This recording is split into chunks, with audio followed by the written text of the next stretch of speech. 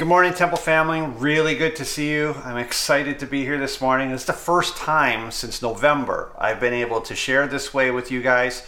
I'm excited for it. We're going to be continuing on in our study, Growing in Christ, looking at Philippians. Today we're at chapter 4, and we'll be looking at verses 1 through 3, so keep that in mind as we go in. I just want to let you know that God has been gracious. We're continuing to heal. We're almost there, but we're just going to have to make sure we follow along with what God wants for us. I want to pray with you, so let's pray together. Most High God, we lift you up. We give you praise. We thank you for the opportunity to serve you. We thank you for the opportunity to hear your word, to look into what it is, to be united in this crazy technology that you have blessed some very creative people to make work for us. And I pray that your word would go forward and you would be honored in today. And we lift you up, Lord Jesus. In your name, amen. Well, as our story continues on, as we talk about in Philippians, one of the things I was looking for, how do we connect Philippians to Mother's Day? Well, I found this great story because Paul is actually really getting into some intimate things with his friends who are at church. And there's a great story of mothers. In the late 1940s and the early 1950s, there was a TV show out in San Francisco on the west coast of the U.S. That was called I Remember Mama. Now, this particular scene that I'm going to describe with you comes from near the end of the series where one of the sons is sitting down and remembering Mama. I remember Mama tucking me in at night, giving me a sweet kiss on the forehead, something I didn't relish at the time. I would love to feel at this moment. I remember Mama caressing me as I lay in bed suffering from pneumonia on 3 different occasions as a preteen. She gently placed a cold washcloth on my feverish brow and told me I'd be all right. I needed to hear those words. They kept me going. I remember Mama hugging me before I had my appendix removed and the daily visits in the hospital. At times like these, when a boy is full of fright, he needs his Mama more than anything. I remember Mama welcoming the young lady who had become my wife into our family and treating her as one of her own, and sharing her amazing recipes.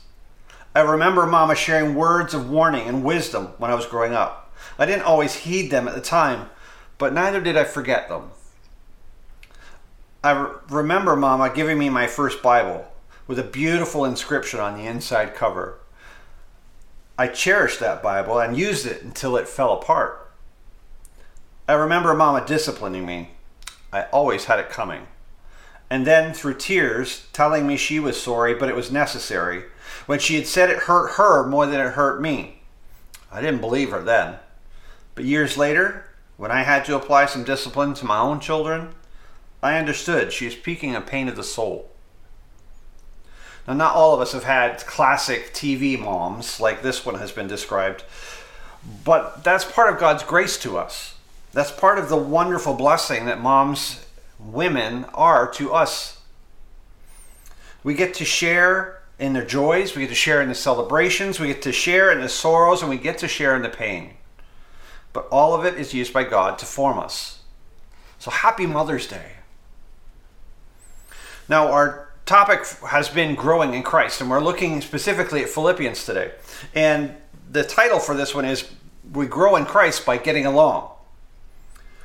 This is a bit unusual for Mother's Day to have these restrictions, so we're doing this through video, which is weird in and of itself.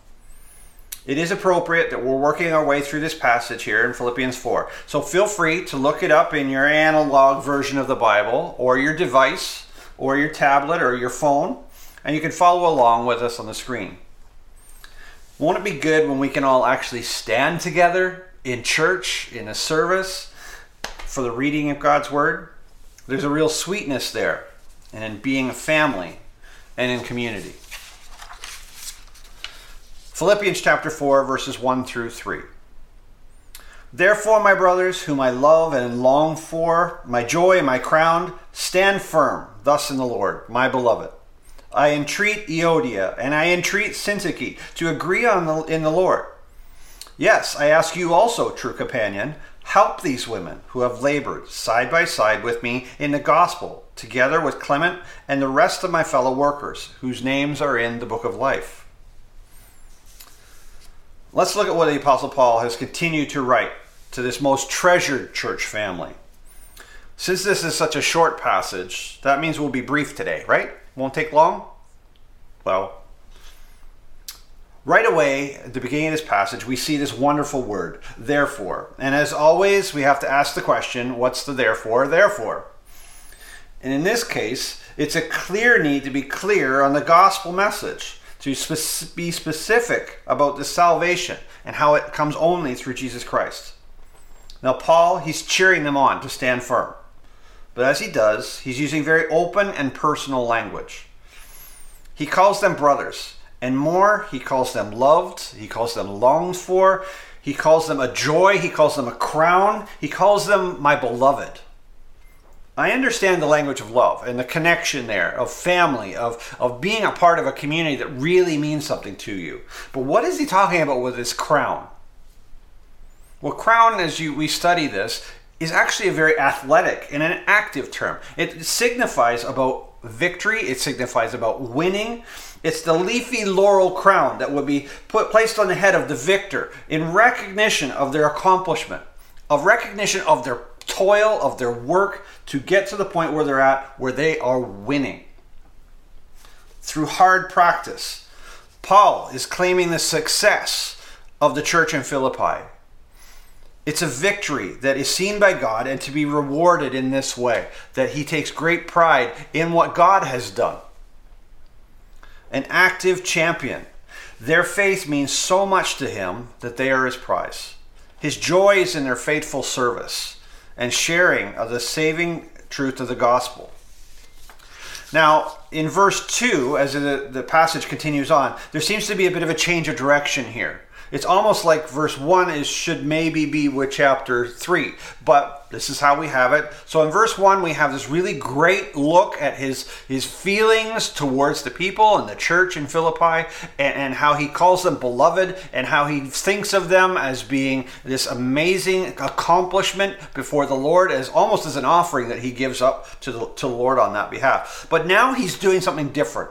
He's calling out these two fellow servants of Jesus. Now, they're fellow servants. They're not people who are unknown. These are people that the church would know. This Euodia and Syntyche, well, these are not names that we would probably call our family, but these two women who are in the church were likely well known to the church. They had some form of public disagreement. So Paul's calling them out publicly to reconcile. He wants them to find agreement, and he wants them to get back to what is really important, that service to the Lord. We're not really told the issue here, but it must have been known. They must have known what was going on. He does use some very great wisdom in addressing this with them, though. He uses some specific language. That he's urging them. He's not commanding them. He has not chosen a side. He's not picking one or the other over the other. He's not elevated one up and brought the other one down low. He's urging both of them to seek reconciliation with the other. These women are fellow laborers with Paul. They have a high value, and they likely have some position in church that was respected. Now, Paul moves on from that, but ties it into the other leaders that are around. And he desires them to help these women find a solution. And by extension, the church find a solution to whatever this conflict was that they were dealing with. Maybe just a disagreement. We don't know what it is, but one of those people, he actually calls a fellow yoke fellow. A yoke fellow. This is a weird term. I think that it's a great image. If you imagine with me thinking about two oxen behind pulling a plow together, they have this yoke that goes over their shoulders, just over their neck, and they can strain against that to pull and cause whatever work to happen behind them. But they have to work together. If one of them is out of step or one of them isn't working well, the other one suffers, and the other one isn't able to do the job either. Yoke fellow. They're working together. They're pulling strongly to the same direction. It's great to see them working this way. It's sort of amazing imagery of seeing that. He does mention as it continues along another person, Clement. We don't really know much about him. But he's also a fellow worker. And then there's more. He doesn't list. He calls them fellow workers. But they are esteemed by Paul because he recognizes them. His direction over this is significant because it's not a directive. This isn't one of those times where Paul is pulling out the apostle card and saying, hey, you need to fix this. He's not doing that. He's saying, I want to urge you. Come on, you guys know this. You can do it. I believe you can do this. He's very positively encouraging them to make things better, to deal with whatever issue is there. It could have been some mistake or it could have been an oversight. He's encouraging them with gentle correction, and he wants to aid these two sisters in the Lord. Now, there is a special link between these two passages. They seem to be a little bit disconnected, but really, Paul has used some language which is really quite significant. He ties them together with this one little phrase, and I want to summarize that with you. He's giving gentle instruction about the reconciliation. This short phrase, we see, it qualifies both passages. If you look to right near the end of verse 1 and to the very end of verse 2, you'll see the same phrase appears. It's this, in the Lord. This phrase, in the Lord, it sets our hearts, our words, our motives, our behaviors as in the Lord, which means it right-sizes our priorities. It sets our minds on Jesus. It gets us going the right direction. It gets us thinking about that yoke fellow that we're working with and moving ahead with a plan so that things are accomplished well for the Lord. Jesus, as in the Lord, is the great leveler of their faith, of our faith as well. We're all to serve the needs of others. We're here to serve. We're here to love. We're here to care. And the greatest thing we can do about that is sharing about Jesus and what his love has done for us. His sacrifice, that is the message of the gospel. This is what that in the Lord means. It's bringing out the core message of the gospel. And Paul is reminding this church that he's proud of, much like we're proud of Temple, of bringing out the gospel message, of living in a way that changes not just their lives, but the lives of those around them. Jesus, the gospel message, is this, that he was born of a poor virgin girl who was only engaged. She wasn't even married yet. He lived his life without sin. He was punished. He was crucified for our sin. And he was even buried and put in the ground, sealed up in a tomb. But on the third day, he rose again. He's now sitting in authority at the right hand of the Father as judge, as the king, as our Savior. He's coming back again. That wasn't the end of the story. He'll be back. He's going to claim all of us who call on his name for salvation in faith. Jesus is the way. Jesus is the truth. Jesus is the life. Just as John had put that years later in other portion of Scripture. Paul spent time explaining this just before in chapter 3. This unifying salvation message continues with this glorious hope, which Paul concludes verse 3 with. Look at that with me. Verse 3, it says this. He talks about Clement, the rest of my fellow workers, and then he finishes up this statement with, whose names are in the book of life. Why does he bring that up? What does that have to do with these people? Well, it's this great hope that if Jesus is their salvation and is their Savior, as he is ours, then there's a great hope that we look ahead to and we will see in the future. It's just an exciting thing. It's heaven. It's eternity. Their names are in the book of life. It's a rare description of their future authority and of the judgment of Jesus as God over all of creation. This is a hope and a blessing as to how we should live now and to look ahead to how we will be in the future. Jesus is our representative before the Father. He's on the throne of grace, and he is the living guide to how we should also live. His forgiveness at the cross means we need to extend forgiveness to others. His grace means that we need to extend grace to others. His union with the Heavenly Father and the Holy Spirit is an example of how we need to have that unity within the church with others. This Mother's Day, perhaps we are distant from those that are beloved to us, just as Paul was, writing from Rome back to a city that was far away. But we can seek unity. We can remember this exciting joy of our faith in Jesus. This faith makes the unity and connection with each other and Christ possible. When we have that faith, we share the joy and forgiveness, and we should share it with everyone around us. I want to wrap up today's message with a story told by a mom in California.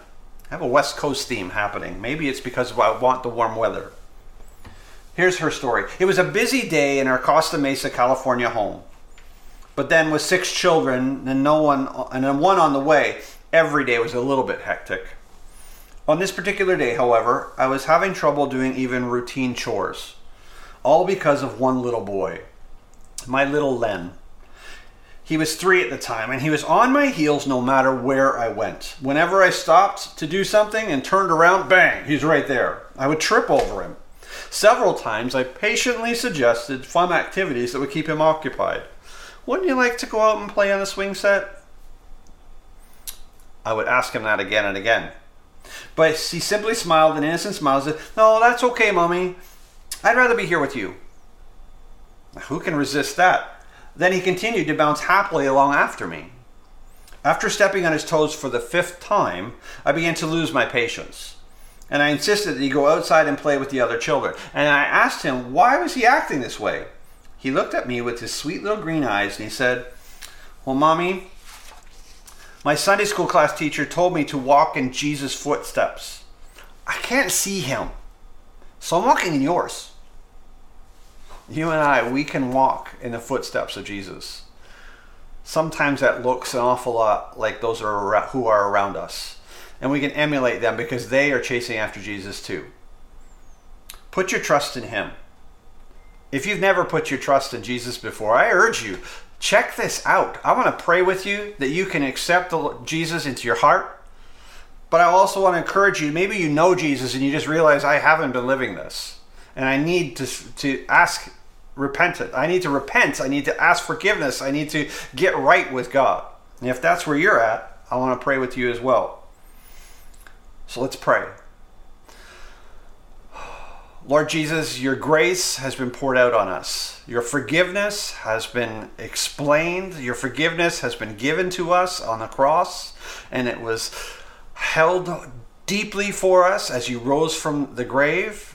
And Lord, you are with us as judge and as our king. Lord, in our hearts today, we recognize our sin. We know that we hold that and we don't want to let it go. But today, Lord, we pray that you would forgive us of our sin as we do let it go.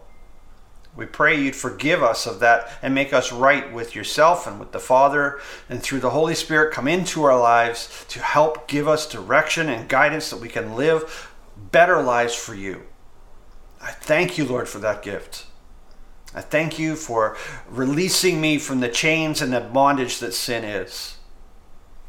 Lord, I pray that as I know you, Lord, when I reach back for that sin and I don't want to let it go, I pray, Lord, you through your Spirit speak to my heart and teach me your ways, that I would let go of those things, that I would turn to you and seek you out. Lord, forgive me of my sin every single day. Daily, I pray, Lord, help me pick up my cross and follow you. As this is what it means to ask forgiveness and to extend forgiveness. Lord, I thank you for your love to us today. And we pray this in your beautiful name, Jesus. Amen. If you prayed either of those prayers, we would really love to hear from you here at Temple. So you can send an email to us. Send us a quick note. Let us know what you prayed. Let us know what you're thinking so that we can be praying with you and rejoice as a family together. Send that to info@templebaptistchurch.ca. Or even better, give us a phone call and leave a message at 519-658-9001. And it's extension 221. We'd love to hear from you. You can find those things on our website as well at templebaptistchurch.ca. I'm one of the pastors, and I would love to get back with you over these issues. We would love to hear from you. If you feel reconciled to God today, reach out and share that joy with us. We want to share it with you too. Sharing the joy of God's people is what this passage here today is all about. And we need to keep doing that. Jesus loves you. I really hope you have a great day.